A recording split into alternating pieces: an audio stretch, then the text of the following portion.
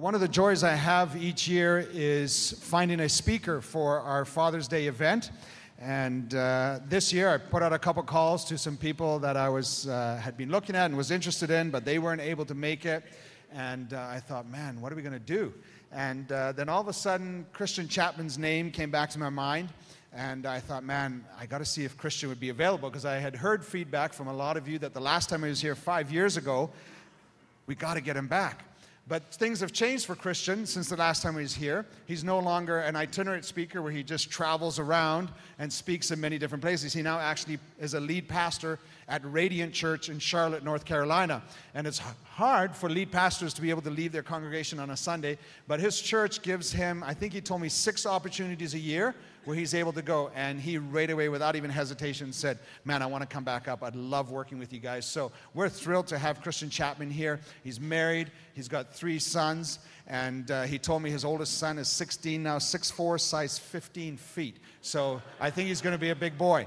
And but Christian's just a great guy. He's passionate, full of energy, loves the Lord, loves his community, and loves what we're doing here. He is also involved in the chaplaincy program with the NASCAR teams down there, in particular Joe Gibbs and his team. He does a lot of work with them. And so he's involved in a lot of exciting things, and we're so thrilled to have him with us today. And after the service, he has 2 books that he's written. One is called Breaking Down Walls, A Battle Worth Fighting, and the second book is called Testify, One Story Can Change the World. And he has those available in the lobby at the back. It's $15 for his newest one, $10 for the old one. Buy both. He'll give them for you for $20. If you're here and you're saying, man, I would love to read more of what this man has to say in paper form, he said, no problem, come talk to him and he'll just give them to you. That's just the way Christian is. He has a big heart. So we're so pleased this time. He loved it so much here last time, he decided to bring his father with him this time. There's only one thing I'm concerned about. This is the second time we've had him, and I believe 5 years ago was the only other time it also rained. So I'm not sure if he'll be back a third time, but can we give Christian Chapman a warm welcome from Charlotte, North Carolina.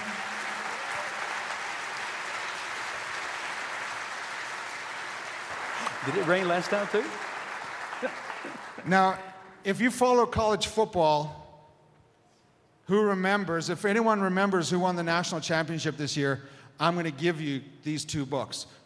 Who won the national championship? Okay, who's down here? Who said Clemson down here? Stand up the fastest. Really? This is mandate. Thank you, Mark, for stepping up. Come get 2 books, Mark.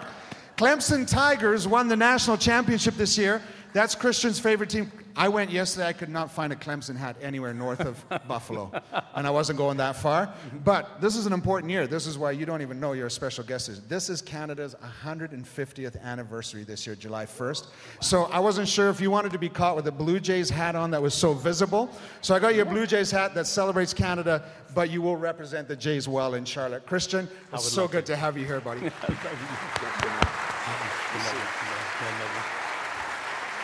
Oh, how's everybody doing? Woo! All right, man. I love this country. I love to hear what God's doing at your church. First, I just want to brag on your church. I've been speaking for 25 years in churches all over the world, and I always know when I'm at a gospel preaching, spirit-filled church. And I'm telling you, you guys are a gospel-believing, spirit-filled church. Yes, you are. And let me just brag on the pastoral staff. That always flows from the top down. Amen? Always flows from the top down. You have an integrity-filled team here that is absolutely all-star. Your pastor's really introverted, though. Sometimes I think I scare him. I talk a lot, and sometimes I feel like he goes back into a protective space, when I'm around him. But he's absolutely incredible. I believe God has a plan for me being here today. I'm a head pastor in Charlotte, North Carolina, at a church called Radiant Church. We started the church 4 years ago, and we have 2 services now and 3 pastors on staff, and God is doing great things. They give me 8 Sundays off a year. And we are not even in midsummer, and I've already burned up all 8, traveling and speaking all over the country. So I didn't have a Sunday to give, but when Pastor Kelvin called me, and I talked to my team, and it was just amazing how their hearts opened up to it, and they said, man, go. They didn't even say they were going to dock my pay, so I'm really excited about that. They just said, get out of town, and I'm sorry it's rained twice. I'm feeling like I need to fast and pray more in my life if it's raining every time I show up to speak. But I'm just so glad to be here. But I believe God is going to do a great work today. I really believe that people's lives are going to be changed today. I believe that with all of my heart. Only because the enemy started working really hard against me coming here from the moment Pastor Kelvin called me to come. All kinds of situations in my own church this week. And then followed up by Wednesday, my wife said that she noticed in my son's phone that he has me listed in the phone as the stranger who tries to control me. And I just wept. That hurt. And it made me question whether or not I'm being a good father. It made me question whether or not I need to leave my kids on Father's Day and come and preach the gospel to you. But, as Jeremiah heard me pray one day when he said, Daddy, I heard you say you love Jesus more than anything. I said, yes, I do. He said, you love Jesus more than Mommy? I said, yes. And he got tears in his eyes. He said, do you love Jesus more than me? I said, yes. I said, but Jeremiah, Daddy can't love you as a good father, and I can't love Mommy as a good husband unless I love Jesus first. He has to be the love of my life. He has to lead me, and he has to guide me in all things. So I left to come here, got to the airport Friday, and grabbed the wrong passport. And they told me, hey, this one's out of date. It was actually the one when I raced in the Baja 1000 in Mexico. It actually had expired, and she said, you're not getting on a plane today, big boy. And I said, look, I'm preaching the gospel, and she just gave me that look like they'll be okay without it. And, and so I'm like, well, actually, I got to get there. I got to preach. And I found my wife. I called her, and she said, look, I found your other one. You are in date. Let me bring it to you. And by the time she got it there, I missed my plane. So I was on standby in Charlotte, North Carolina, and happened to recognize somebody that was connected to our church. And she said, no, I got you, Pastor Christian. I'm going to get you on a plane. We're going to move you up in front of everyone else. So my dad and I got on a plane, then got to LaGuardia, thought things were going to be good, and my 7 o'clock flight was canceled to Toronto. And I went to the customer desk, and all these people trying to get into Toronto were there begging to get on a plane. And to my right, there were 2 guys from Toronto that were extremely drunk and hungover that had been partying in New York for 3 days straight. And they were leaned over the counter, and they just looked awful. So I felt like giving them a blessing. I said, hey, man, you guys look like you have had a rough week. And they said, man, we've been drinking and partying in New York. We got to get back home to Toronto. I said, well, I'm a pastor, so let me give you the special blessing, brother. I hope God heals your hurt and heals that big hangover you got going on. And one of the guys looked at me and said, man, there ain't no God. When you die, that's it. He leaned back over the counter, and the lady said, oh, look, we have a plane for you 2 gentlemen. And he looked back at me and said, God is real. Thanks, man. And he took off with the guy. And my dad looked at me like, why didn't you pray for us, bro? We're still stuck in New York. So I got on this plane called WestJet. I'd never heard of it in my life. I called Pastor Kelvin. I said, look, man, I might be going to see Jesus. I'm on some plane I've never heard of. And he said, no, you're going to be all right. Except for the fact we sat on the runway for an hour trying to get out of New York in a plane that had no air conditioning. So we finally got to Toronto. I was excited, and then I found out they lost our luggage. So I'm looking at my dad going, God is going to do a revival at this church. I just know it. And so we made it. Our luggage finally made it last night. I stunk all day at Niagara Falls yesterday. I felt like jumping in and taking a bath, getting these nasty clothes off me. But God shows up. He comes through. Even though we have to persevere and press through the attack of the enemy, how many of you believe that God is greater in us? And if we will continue to move forward, He will always show up. He'll always give us victory. So one thing I wanted to do this morning, after all the stress, I just want us to open up in a little song of worship. I grew up in the small town of Kannapolis, North Carolina. You would only know that if you're a Dale Earnhardt fan. We have one cotton mill that shut down, and we have one driver that's dead and gone. Turned 4 at Daytona, took his life. But that's the small town that I was from. But I grew up in a small church called First Wesleyan Church, where my family basically were pioneer members of this church. And they gave me the keys to the church because they knew I struggled in my life with drinking and drugs and all these things that I was going through as a teenager before I gave my life to Christ. They gave me the keys to the church and said, look, when you go through a difficult time, just go and play the piano and worship God and lay down at the altar and weep. And I can't tell you how many times I went to this church at 2 o'clock in the morning, high and drunk, and just worshiped and laid down at the altar and cried. How many of you believe that even when you're lost, God will meet your need and He'll still bless you and love you? And so I can remember playing the piano with a candle lit, and I got to where I learned how to write songs, and I play by ear. I don't consider myself a musician, but I love to write music and express what God is doing in my life. So I wanted to sing a song that I wrote 2 weeks ago. Hopefully I'll be able to remember it and get it right. When I was preaching a sermon about the 10 virgins, and 5 of the virgins didn't have oil for the lamp, and the groom came, and 5 of the brides were left behind. And that's just such a painful thing. It was painful for me when I wrote this song to think about people being left behind. So that's why I believe God has me here today. And I believe that's why I've had to persevere through some of these bumps in the road, because I believe the Lord is going to call to someone's heart. And I don't want anybody to be left behind. So I want to sing this song that I wrote called Come Back For Me. And I just want us to worship, and let me just do this song so I can calm down in my spirit and get ready to preach the word. And we're going to be in Luke chapter 15 today, talking about the prodigal son.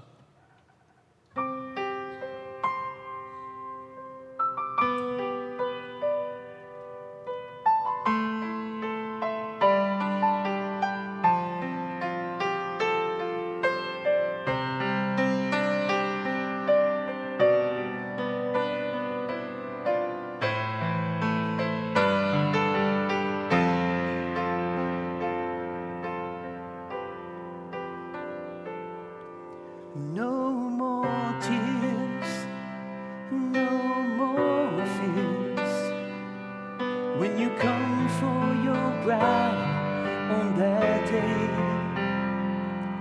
No more shame, no more pain, when we mount up and soar on eagle's wings.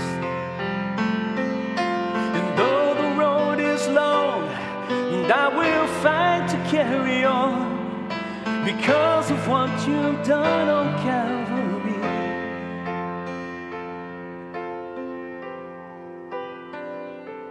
So remember me, come back for me, and please don't leave. Come back. The blind will see, the slaves set free, when you come for your bride on that day. The lame will leap, and the dumb will speak, when we mount up and soar on eagle's wings. The dead in Christ will rise. What a moment of surprise for the enemy who thought he ruled the grave.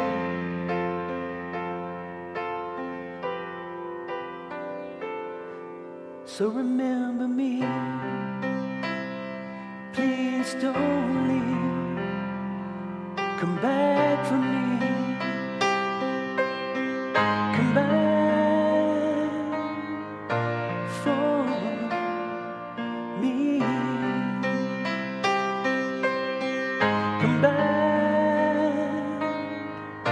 for me. With your arms open wide, as your love splits the sky, come back for me. I feel the thunder in the ground, I can hear the trumpet sound. Come back for me, come back for no more tears, no more fears, when you come for your bride on that day.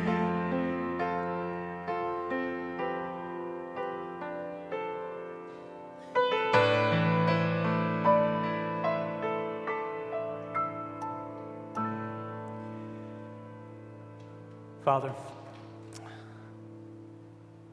it is my greatest desire. I would have never left my beautiful wife of 30 years. I would have never left my beautiful boys, Malachi, Isaiah, and Jeremiah. I would have never left the body of Christ that you've called me to shepherd, had it not been for your purpose and your will that I be here.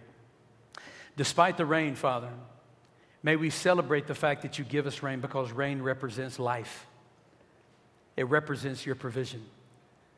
So, Father, I am thankful for all these people that showed up for the Hot Rod Show today with their amazing cars. Thank you for the people that cooked the breakfast and for the hands that provided it, God. This church is doing an amazing job in this community doing outreach. They have done everything they can to bring people here to hear the gospel of your Son, Jesus. So now I pray, Father God, that you would be my voice box, you would be my lips, you would be my tone, you would be my heart, you would be the words that I would speak, you would be the steps that I take. And I pray that every word that is spoken would plant a seed in every heart that's here today. And even if it's just one, Lord, that you break through to today, that receives you for the first time, we celebrate that. And even if it's just one that rededicates their life and stops playing church games, and they come back to you to give their whole heart to you, as your Son Jesus said in Revelations, return to your first love. Even if it's just one, we celebrate, God. One life is worth celebrating over. So, Father, I pray that that message would be very clearly spoken through Luke 15, the prodigal son. What a beautiful story of a father that never lost his hope and his love and never stopped giving grace and forgiveness. May we receive that today. It's in Christ's name we pray. All God's people say. Amen. Luke 15, verse 11 says this. And Jesus said, there was a man who had 2 sons. And the younger of them said to his father, Father, give me the share of property that is coming to me. And so the son received this property because his father divided it between them. Let me make it very clear. The son deserved nothing in that moment. He was asking for an inheritance that did not belong to him. And the only way he would have received that inheritance is if the father was dead. So basically he was saying to his father in that moment, give me money that's not coming to me. And since you're not dead, I wish you were, but since you're not, give it to me anyway. You can't understand or begin to even feel the pain that that father must have felt in that moment when that son so selfishly asked for something under those conditions. But the father graciously divided the property, gave it to him. In verse 13, not many days later, the younger son gathered all that he had. He took a journey into a far country, and there he squandered his property in reckless living. In the Greek, reckless living there means prostitution, it means gambling, it means drunkenness. That's what this young man was engaging in. And when he had spent everything, a severe famine arose in that country. How many of you would raise your hand and testify to the fact that right when you think the enemy is giving you all the pleasures of the world, he backs out and lets you start to suffer when the truth is revealed? Anybody ever experienced that? Joy in the flesh is just temporary. The son was having a good time till all of his resources ran out. And then famine came into the land, and he started to struggle in big ways. He began to be in need. So he went and hired himself out to one of the citizens of that country, who sent him into the field to feed the pigs. For a young Jewish man, feeding the pigs is an all-time bad day. And that's what this young man is experiencing. He was longing to even eat the pods that the pigs ate, but no one gave him anything. That's the rescue of the world right there. But when he came to his senses, he said, how many of my father's hired servants have more than enough bread, but I perish here with hunger? I will rise up and I will go to my father and I will say to him, Father, I have sinned against heaven. I have sinned before you. I am no longer worthy to be called your son. Treat me as one of your hired servants. And he rose up, he came to his father, but while he was still a long ways off, his father saw him, felt compassion for him. The father ran to him and embraced him and kissed him. And then the son, basically about to give his big apology speech, starts the apology speech by saying, Father, I have sinned against heaven and before you. I am no longer worthy to be called your son. But the father stopped him. He didn't even make him finish his apology. But the father said to his servants, quickly, bring the best robe, put it on him, put a ring on his hand and shoes on his feet, and bring the fatted calf and kill it. And let us eat and let us celebrate. For this son of mine was dead, but he is alive again. He was lost and he has been found. And then they began to celebrate, which is hopefully where Kool and the Gang got their song, Celebrate Good Times, right? A party broke out because a son came home. What a great Father's Day present for a father that had a son in complete betrayal, right? Now, the topic of my talk today is called Rise Up. I'm going to break this word rise down in acronym form, and it comes right out of the scripture. In fact, when I gave my life to Christ in 1987, I was like this on the side of the road with tears falling out of my face. That was my posture. I believe God does his best work when we are low before him. Can somebody say amen, right? This is a Baptist church, right, Pastor? Yeah, I got some amens in here, surely. God does his best work when we're down low. In fact, that's what he told the rich young ruler. Get rid of these things and you can come and follow me. You'll be great. In fact, Jesus says you'll be perfect.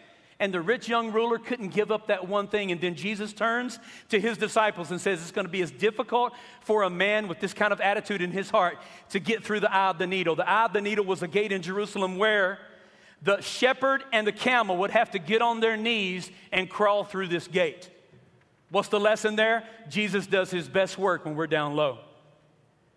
And this son rose up because his posture was, I can't do this anymore without you, God. I can't take it anymore. He was down low before the Lord and he rose up. And when he rose up, God did great things. So I'm going to break this word up, rise. And I'm going to give you the acronym form, and then I'm going to pray with everything that's within me that God does a great work. If you're taking notes today, the first R is this. The first letter in rise is R. And this is what I want to share with you. In this story, I believe this young man's life started to change when he had revelation knowledge in his heart and in his head. He had revelation knowledge of his circumstances. He went after the world with everything he could. He realized that gambling can't bring me eternal joy. Drinking and drunkenness can't bring me eternal joy. Life in the flesh with the prostitutes can't bring me eternal joy. He realized the weather would let him down. Famine is in the land. Everything's dry. He realized that even people would not be able to meet his need because the very guy that hired him had no compassion for him. Work and feed my pigs, but I'm not giving you anything to eat. What the point Jesus is trying to make is this. When the world has nothing else to offer you, that's when Jesus kicks in and gives you everything that you need.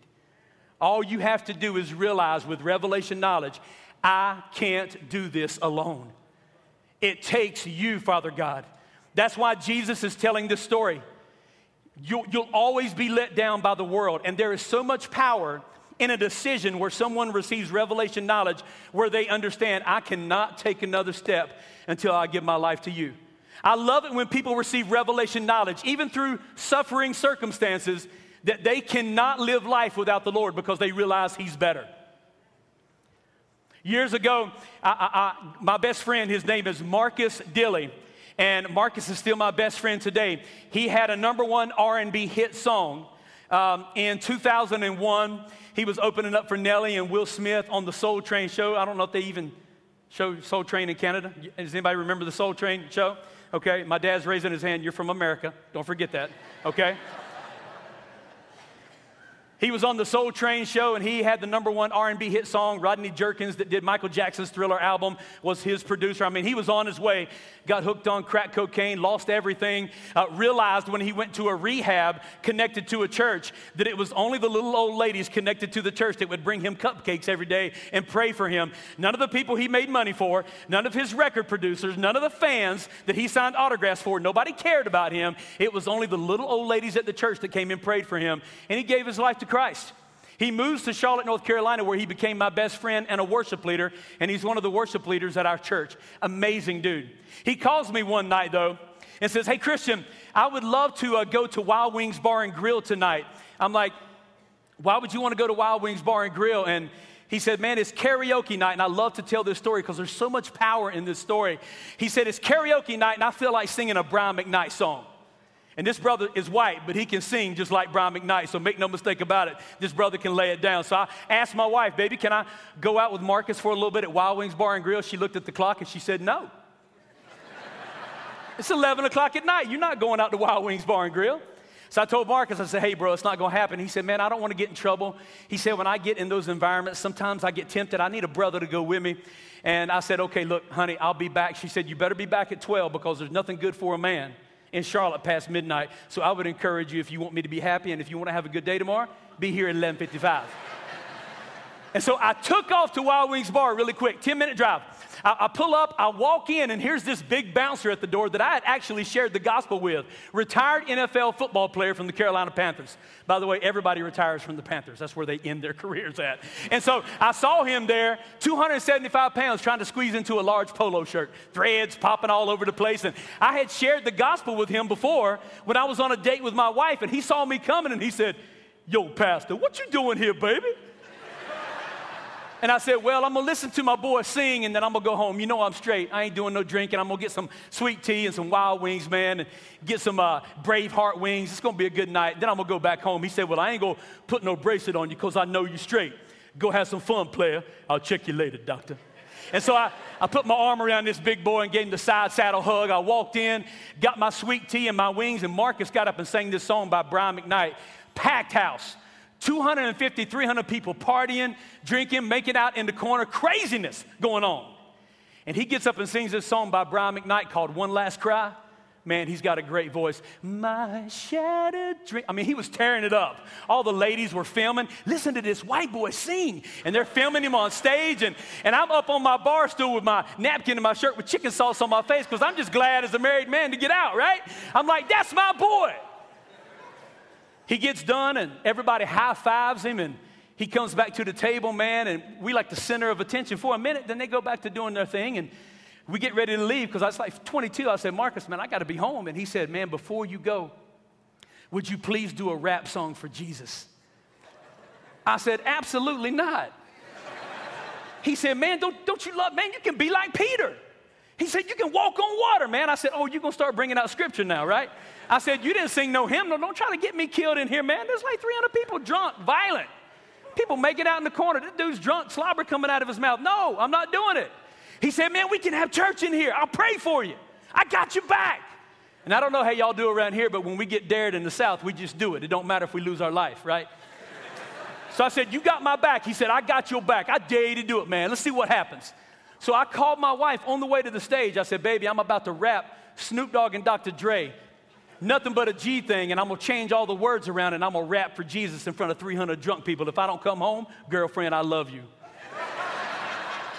And I could hear her say, "Don't do it," as I'm hanging up the phone. "Don't do it." I get up to the karaoke guy. True story. This is what he said. He took one look at me and said, "What you doing, big country?" A little Tim McGraw. I was like, "Well, you would think that would be the natural thing, right?" I said, "But I'm going to do Snoop Dogg and Dr. Dre, nothing but a G thing." He looked at me and said, "Are you high?" I said, "No." He said, "You been drinking a lot tonight, have you?" I said, Nah. I said, I'm a pastor." He said, "You a what?" I said, "I'm a pastor, man. I travel and speak and tell people about Jesus." He said, "Well, why are you doing Snoop Dogg, dude? Those lyrics are terrible." I said, No, don't put the lyrics up. I'm going to rap about Jesus, my Lord and Savior." He put his arm around me. He said, "Man, I used to go to church too." And he said, "I'm not responsible for what happens for you if you do that in here." I said, "Man, greater is he that is in me than he that's in the world." I said, "Just kick that beat. Let's see what happens." So I get up to the microphone. I said, "My name is Christian Chapman, and I'm going to rap Snoop Dogg and Dr. Dre, nothing but a G thing." Kid you not, dude on the front row bounced his way up to the stage with a Budweiser and a shot glass and said, "I hear you, big boy.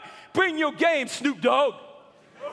And then I said, "This is my game. This is Snoop Dogg and Dr. Dre, high on Jesus Christ, not West Coast reefer." And you could have heard a pin drop. Everybody quit drinking liquor. Lady serving beer didn't pour another drop. Bouncer at the door, "Yo, dog, what you doing?" Looked at Marcus, he's hiding behind the booth. "I hear you, Mr. I got you back." And it was too late because the beat kicked in. And man, I'm from the home of Dale Earnhardt, so I have no idea how this happened. But I just went straight into my Snoop Dogg voice for Jesus. I said, 1, 2, 3 and 2 to 4. Snoop Doggy Dogg and Dr. Dre is at the door, ready to make an entrance to step on up. Because what I tell you makes you want to jump. Give me the microphone first so I can burst like the bubble. Counting them long beats together, now the devil's in trouble. Ain't nothing but a C thing, baby. One pumped up Christian, I'm not crazy. The Bible is the label that pays me. I'm unchangeable, so please don't try to change me. Oh, yeah. And people are looking at me like you're looking at me now. There's a big white dude in here rapping Snoop Dogg. And nobody moved. Man, I just stayed into it, man. I just stayed hard into it. I said, "God, what are you going to do? Am I going to die right here?" And by the third verse, an explosion happened at Wild Wings Bar and Grill. They started going to the left. They started going to the right. People were going crazy. The lady no longer serving alcohol. She was ringing the dollar draft bell. Ding, ding, ding, ding, ding, ding, ding. The bouncer, when you 275, man, he was doing what he could. Marcus is up. He's going to the right, to the left. The guy left his Budweiser in shot glass, and he's running in front of the stage. I love Jesus. I love Jesus. I mean, he was preaching to all the drunks. Do you drunks hear what he's saying? He's talking about Jesus. I mean, it was unreal. I was terrified. And when the song ended, the karaoke guy came up to me and said, I have never in my life experienced anything like that. He said, what just happened? He said, I do karaoke bars all over Charlotte. Nobody has ever reacted that way. There was a line already waiting to talk to Marcus and I when I came off stage. And I put my arm around him now. I said, hey, brother, let me explain to you what happened. All these people came in here trying to live in the flesh and trying to find joy in the world. And their inner soul that was created to be in love with the Most High God started screaming, I want to drink what that dude's drinking. And I'm drinking living water. Amen. I'm drinking living water. Greater is he that is in us than he that is in the world. And I experienced that night. We prayed. I called my wife. I said, girlfriend, I got to have a time extension. We have in church at Wild Wings Bar and Grill. And she said, come on home. Oh, God, why did he give me to you? And she just hung up the phone. And me and Marcus stayed until that place closed down. And we prayed for people till 2 o'clock in the morning, which led the manager to give his life to Christ. And we baptized him at our church. That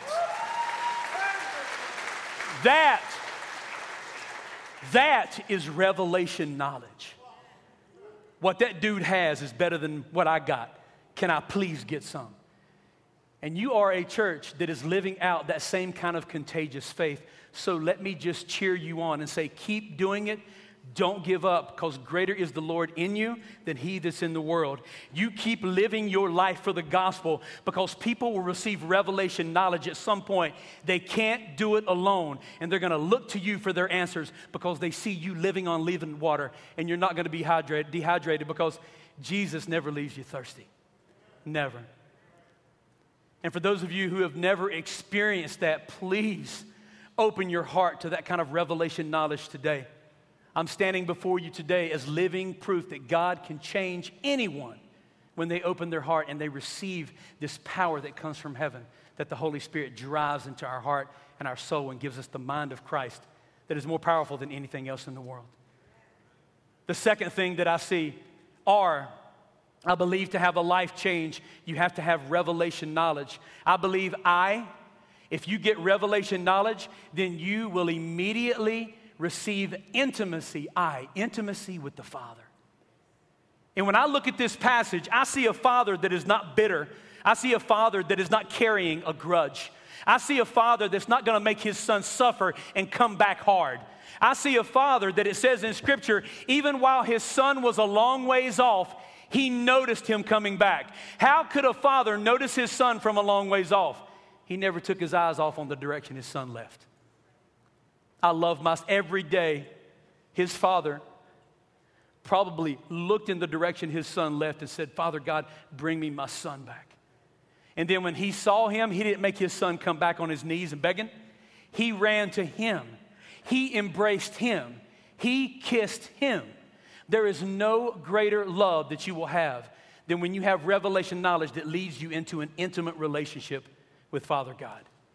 It is absolutely amazing. If I could share one story with you that is so powerful. One of the elders at our church, at Radiant Church in Charlotte, North Carolina, is a man that was heavily addicted to crack cocaine, meth, and heroin. And he almost lost his marriage. His name is Matt Ruotolo. 4 years ago, Matt Ruotolo went away to Teen Challenge, which is a place where you can go and get help for your addictions in life. He was there for 14 months. His wife is such a faithful wife. She was about to leave him because of all the pain he had caused, but she dropped him off at the door and said, I am a faithful wife. I'm going to wait on you to see what God does in your life. So 14 months, this woman was alone, waiting to watch and see what the Lord was doing in Matt's life. Matt had a transformation. He gave his life to Christ. Christ immediately took his desire away through the intimacy he was experiencing with him. He took away his desire to do anything else that represents the world. And all he did was read his Bible, pray, worship God, join the choir at Teen Challenge. They traveled all over the country as he sang about the gospel that was coming to life inside of him. And on graduation day, 14 months later, he told me verbally this: I am terrified of what's going to happen to me. I have no job waiting for me. I feel like I'm a different man. Is my wife going to still love me?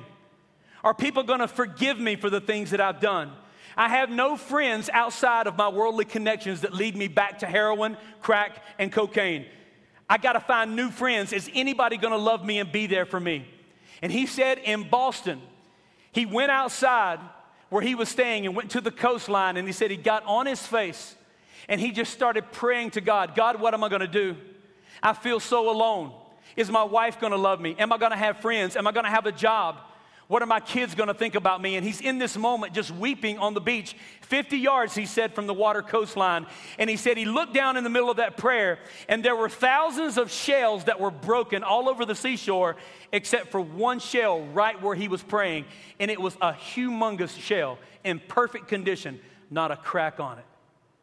And he said he remembered scooping it up and going, God, thank you for putting me back together. 14 months you have put me back together with the intimate relationship that I have with you. Thank you so much. And the father said, lay it down and just keep praying. So he laid the shell down and he's on his knees and he's praying, God, how are you going to be my provider? What am I going to do? What is my wife going to think? He continued to go through these emotions. And when he opened his eyes, and some of you are going to look at me right now and you're going to go, there's no way that happened. Because that's what I thought immediately in the flesh. But I know how big our God is. He opened his eyes, and there was a fresh fish inside the shell, 50 yards from the shore.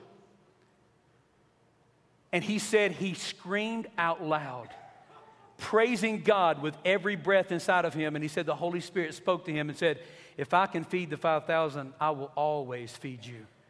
And I will always guide you in life. Your wife will love you more. Your kids will love you more. You'll have better friends that love me. You're going to go further than you ever were able to go before because I am your provider, Matt. And today, he is one of the most solid leaders that I have at our church. His marriage is completely restored. His kids are absolutely amazing. And he helped start one of the most successful real estate businesses in North Carolina. That's what intimacy with the Father does. And I see so many people living on a seashore full of brokenness when God wants to put you back together. And he wants to show you today that he can be your provider. You just got to have revelation knowledge that will lead you to a place of intimacy.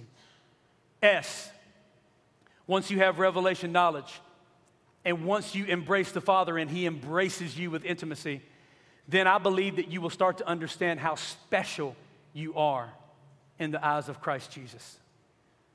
How special you are. How did this young man feel special? His father didn't make him finish his forgiveness prayer. I'm not going to make it hard for you today. How else did he feel special? I'm going to give you the best shoes. I'm going to give you the best ring. I'm going to give you the best robe. I'm going to bring you the fattest calf. We're going to kill it and we're going to celebrate. And that's what the Lord does for us. Ever since I gave my life to Christ in 1987, I have felt very special in his eyes. But without Christ trying to live for the world, I wanted to take my own life because of all the misery and suffering that I went through. And it always blows me away how much God loves those that are willing to experience revelation knowledge and intimacy. It's amazing to me that when people just humble themselves and get low before the Lord, how much he loves on them in a very special way that the world could never compete with. A true story that happened not too long ago at Radiant Church. We had a men's breakfast, much like the breakfast that you had here today. And one of my good friends is a MMA fighter. His name is Justin the Viking Wren. Fights for UFC and he also fights for Bellator. He knocks people out for 6 months out of the year and then takes all that money that he earns and he goes to the Congo jungle to live with the pygmies, and he digs water wells and he uses his money to buy people out of slavery in the Congo jungle. How amazing is that? So in his 6 months when he was in town, because we support him as a missionary, we brought him in to speak one morning. And one of our guys was coming to the breakfast, and he saw deep in the woods this tent colony full of homeless people living in the woods. So he walked right back there, and he said, "Hey, does anybody want to come hear about Jesus? Anybody want to come get a free breakfast?" And one individual poured out of the tent. And by the way, the guy that went back in the woods, his name was Matt Rotolo, the same dude with the shell and the fish. How many of you would just celebrate today and say, Christ is contagious, right? When he does a work in you, you can't keep it inside. And so Matt brings this guy named Stephen, a guy that was a retired Marine, to our church. His face was all beat up because they tried to rob him the night before, and he had to fight his way to keep his possessions. He looked terrible. He absolutely smelled terrible. I mean, it was absolutely awful to be around this guy. Just looking at him, I felt so bad for him. I remember crying in the kitchen just being around this dude from the horrific situation he was living in. So all of a sudden, Justin starts to preach the gospel. All 6'6" of him, 250 pounds. And this young man gives his life to Christ. He starts weeping. He's the first one at the altar in a room full of men he didn't know. And he's in the posture on his face.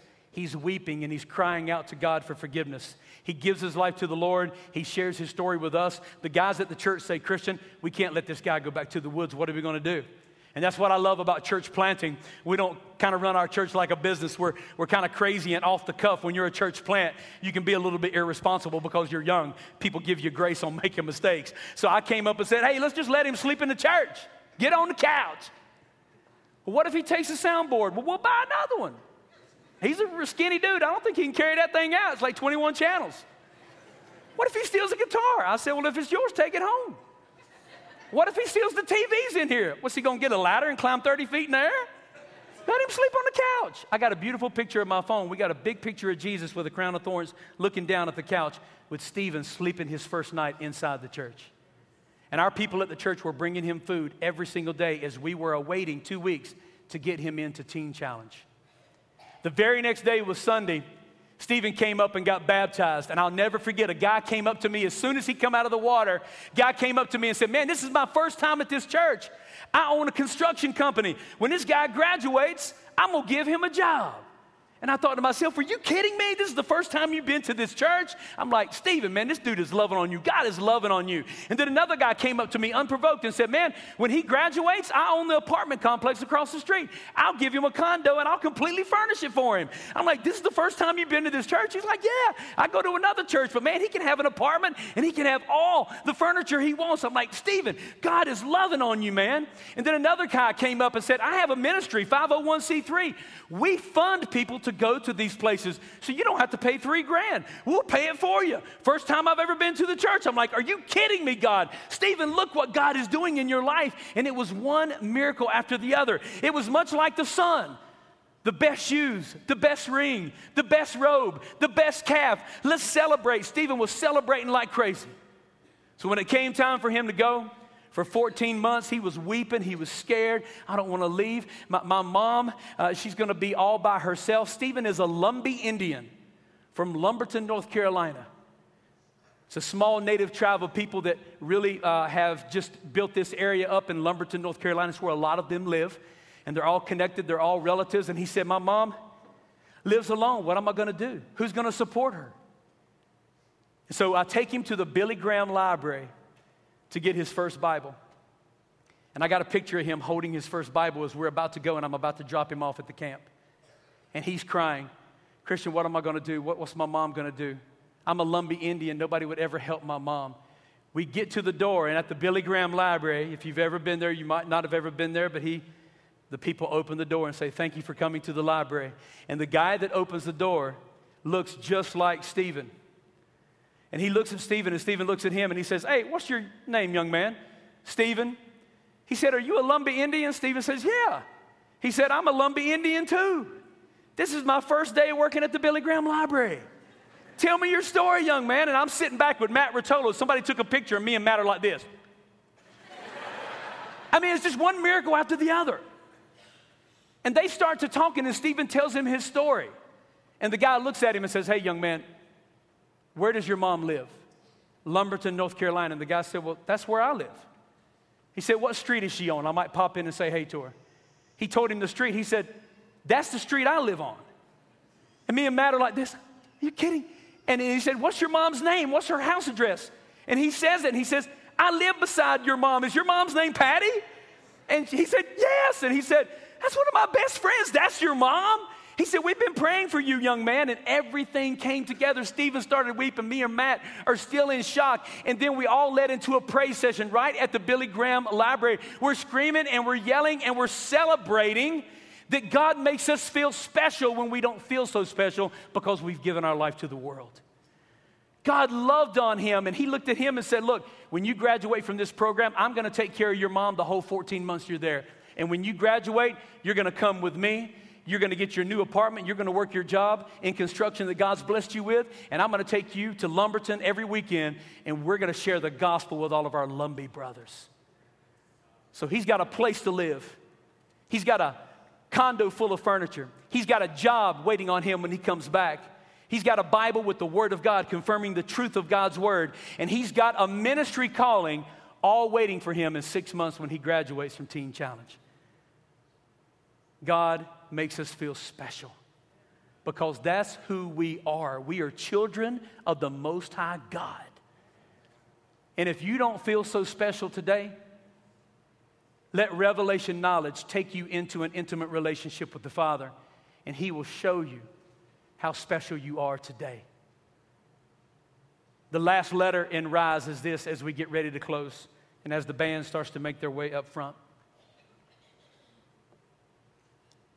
Revelation knowledge led this young man to his knees, which led him to a place where he rose up. He went to the Father.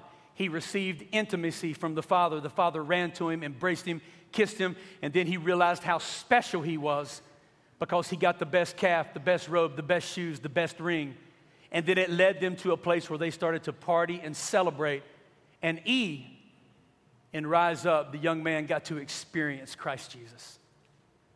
He got to experience the party that I believe God brought me from Charlotte, North Carolina, to have someone experience today. I experienced this party in 1987. I played baseball, basketball, and football, but I went through a very difficult time when I was 15 years old. My dad will confirm all this because he lived in this moment. It was a terrorizing moment for our family only because I was making very poor choices. My dad was having to come bail me out of jail. I was drinking all the time. I was doing drugs all the time. I quit playing every sport that was important to me. I quit racing motorcycles. I quit being engaged in positive relationships with people at the church. I just denounced God. There is no God. I walked away from church, walked away from the Lord. My mother got desperate. She put me in a military school up north. I got kicked out of Oak Ridge Military Academy. I made my way to Myrtle Beach, South Carolina, where I started doing drugs even more. I started partying even more. And then eventually it led me to a place where I overdosed in 1986. Almost 1987, I drug overdosed in Myrtle Beach, South Carolina, called my dad to say goodbye. He asked me where I was, recognized where I was, and he said, there's a hospital right down the road. Get there, I'll let them know you're coming. I crawled in on my knees begging for God to save my life. They kept me overnight, gave me some medication, had to drink that lovely charcoal that drug people have to drink when they have all these drugs in their system. And I stayed there all night, released when the police came and made me sign some waivers, and the hospital made me sign some waivers, and I went right back to the street, living homeless in Myrtle Beach, South Carolina, going from party to party, begging food off the grill, making my way into people's kitchen, taking soup and taking anything I could, sleeping on the beach at night. 17 years old, that was my life. A young man full of promise, living life for the world as hard as he could, just like the prodigal son. And my father came and found me in Myrtle Beach, South Carolina, and talked me into coming back home. Got me a job at Charlotte Honda, racing motorcycles again. And I just got to be as real as I can with you. I even had a shirt that had profanity on the back of it, just as an expression of how I felt about life and about other people. And my dad would go out and eat with me with that shirt on because he was never embarrassed. He loved me all the way to the end. My dad has never taken a sip of alcohol in his life, but he had a son that was an alcoholic. My dad has never smoked a cigarette or had any tobacco in his mouth in his life, but his son used to do it all the time. My dad has never had a tattoo in his life. I've had many tattoos. I told the group earlier this morning, I've had some tattoos I had to have lasered off because my wife's named Amy and she didn't want some chick named Angie on my left bicep, okay? Who is Angie? And I told her, I don't know who Angie is. That was a bad night. But my dad took all of these circumstances and he continued to love me all the way to the end. But I realized in 1987 that even my dad wasn't enough. I needed a heavenly Father to take me to the next level. I got as faithful a father as I could have. As a young man could have, my dad is it. But when it comes to eternal life and when it comes to me being a good husband and when it comes to me being a good father, I cried out in 1987 and said, Father God, he's not enough. It's got to be you. My life was changed one night when I went to a party, had a line of cocaine up to my nose, and gave the cocaine back full on the mirror, chopped up with a credit card, ready to start rolling again. And I gave the cocaine back to the guy, and I said, I'm going home tonight, boys. And I'm kind of crazy, so I was kind of the life of every party. And everybody looked at me like, man, Chapman, where you going, man? We ain't going to have no fun if you leave. I said, well, you stay here. If you want to go with me, you can. I'm going home. This stuff almost killed me not long ago. I'm out. So I got on my street bike, and I started heading back to Kannapolis, and I ran out of gas at like 2:30 in the morning on the side of I-85, which is the biggest highway in Charlotte, right at Harris Boulevard, which is the worst part of town to be broke down in. God broke me down. I ran out of gas right there at the exit, rolled to a stop, took off my helmet, and got really frustrated because I just left a mirror full of cocaine and a party full of people, and now I'm out of gas on the side of the highway at like 3 o'clock in the morning, and I started thumbing for a ride, and a taxi cab picked me up, took me to get some gas, came back, put gas in the bike, said bye to the taxi cab, got on my bike, got ready to crank it up, and realized I left my keys in the taxi cab. Took my helmet off, chunked it down the road, said a few choice words that I'm not going to repeat in here. Your pastor will never have me come back if I say what I said that night, but it was bad. And I cried out to God for the first time in my life. This is how my prayer started. I don't see you, I don't hear you, and I don't feel you. I don't believe you, God. I believe that you're a liar. I went to church all these years, and I feel so empty inside. But here I am, God, sarcastically. Here I am. If you love me, if you want me, here I am. I'm broke down. I'm a drug addict. I'm a drunk. I'm a womanizer. I got no education. I got no friends. I got no good job. I've ruined all the relationships with my family that loved me positively my whole life. Here I am. If you want me, then you send somebody to pick me up. Just send somebody. I don't even want to thumb for a ride. I'm tired of doing it the world's way. If you want me, send somebody just to pull over and get me. And I will go to church tomorrow, and I'll give my life to you. Here I am. But if not, I'm probably going to take my life because I'm done. And I'm on the ground. And I start weeping. And I got my eyes closed, and I hear a noise. And I look up, and there's a navy blue Pontiac Firebird pulled over right in front of me. I walk up to the window because in Charlotte, North Carolina, at 3:30 in the morning off Harris Boulevard, you just don't jump into any car. And I walk up to the car, and I look in the window to see who's in there. And the guy rolls down the window, flips on the inside car light, and the first thing I see on the passenger side seat is a Bible. And I start thinking, are you kidding me? And you know how the devil works, right? It's just a coincidence, Christian. It's not real. But God wasn't letting me off the hook that night because I prayed. And he was about to make me feel special. I was about to eat. I was about to have an experience with God. And I looked down in that car, and it was a black man in 1987 with the biggest afro I've ever seen in my life. Looked like he just walked off the stage of the Commodores. And I was a white guy with the ugliest mullet you've ever seen in your life. If you don't know what a mullet is, Google it and then trash it. Don't ever look at it again. I tell people all the time, you want to know how bad the devil is? Check out a mullet. A mullet and 5 earrings. I went from being a really good athlete to a mullet and 5 earrings. Def Leppard t-shirt, jeans with holes in them, and pony shoes. And I looked at this dude, and we had nothing in common, but I will take these words to my grave. He looked right into my eyes, and he said, son, I have no idea what led you to this moment, but the Holy Spirit just spoke to me and said, pull over and tell this young man that I love him and I got a plan for his life. He said, can I share the gospel of Jesus with you? and I got saved. I gave my life to Jesus. I've never doubted him since that moment. It led me and my wife years ago, after I played 4 years of ball in college and played some ball overseas, it led me and my wife to adopt 3 biracial children. Because a black man in 1987 looked at a white kid and God spoke to him and said, that boy matters to me. Let him know. And I've been walking with the kingdom ever since. And I don't want to leave here today. I hope all the stinking I went through yesterday walking around in the same clothes wasn't for nothing. I'm hoping that chick looking at me at Charlotte like I was crazy wasn't for nothing when I said I lost my passport. I hope them dudes in Toronto that had a hangover that got my plane before I got it wasn't for nothing. I'm hoping my luggage being gone and my flight being canceled in LaGuardia wasn't for nothing. I believe someone here today, God had me come all the way here from Charlotte, North Carolina, so somebody could open their heart, so somebody could get low before the Lord and rise up and say, I am done doing it my way. I want you, Jesus. I want to give my life to you. I want to rededicate my life to you. I want to commit to you everything that I am today. Whatever the decision is, I believe that God wants to do a major work in your life. You have been prayed for.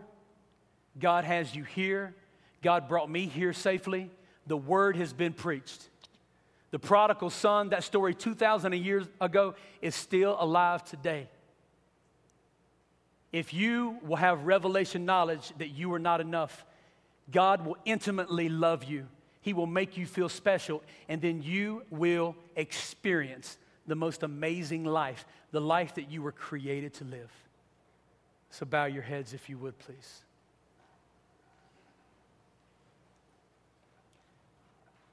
I'm sure we went a few minutes over, and I apologize to the staff for that. Country boys can get long-winded, especially when Jesus is involved. So please forgive me, but please, I want you to get that posture of just being down in this moment. If you don't mind, just if you can't get on the floor, that's fine, but if you'll just hunch over and if you'll just show a posture of submission in this moment. Just get as low as you can. I'm begging you. Father, here we are as low as we can possibly get this morning. I pray, Father God, that as we get low, you would rise us up with your love.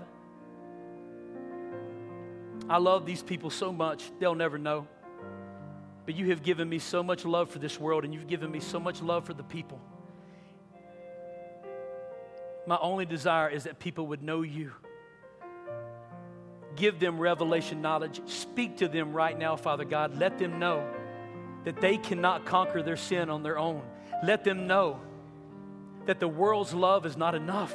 Let them know that the enemy will always leave them short and depressed and frustrated, will always leave them empty inside. Give them revelation knowledge today. And then, God, I pray that you would love them intimately. Father, as they come to you, as they rise up, I pray that you would love them and kiss them and embrace them. I pray that you would give them the best ring, the best robe, the best shoes. I pray that you would throw the best party with the best fatted calf. And I pray that we would all experience you in a deeper way today. If you would like to make any decision for the Lord today, with the heads bowed and the eyes closed, would you please just stand up with me today? I'll stand with you. It can be any decision at all. Just stand up and rededicate your life. Stand up today. Just rise to your feet. Don't worry about what other people are thinking. It can be any decision at all. We have one standing. You're not going to be alone. Just stand. Don't give in to the peer pressure. Don't listen to the voice of the enemy. Don't worry about people hearing your seat crack as you get up. Don't worry about what anybody else thinks today. I want you to rise to your feet. I want you to rise up and say, I want you, Jesus. You've given me revelation knowledge today. I want to feel the intimacy that can come from heaven. I want to feel that I'm special inside. I want to experience you in a deeper way. You have an amazing gospel church here that is ready to walk through life with you. know that you came here today for a reason. It was to hear this story of the prodigal son, all the bad things that he did, and how God changed him through the intimate love of a father.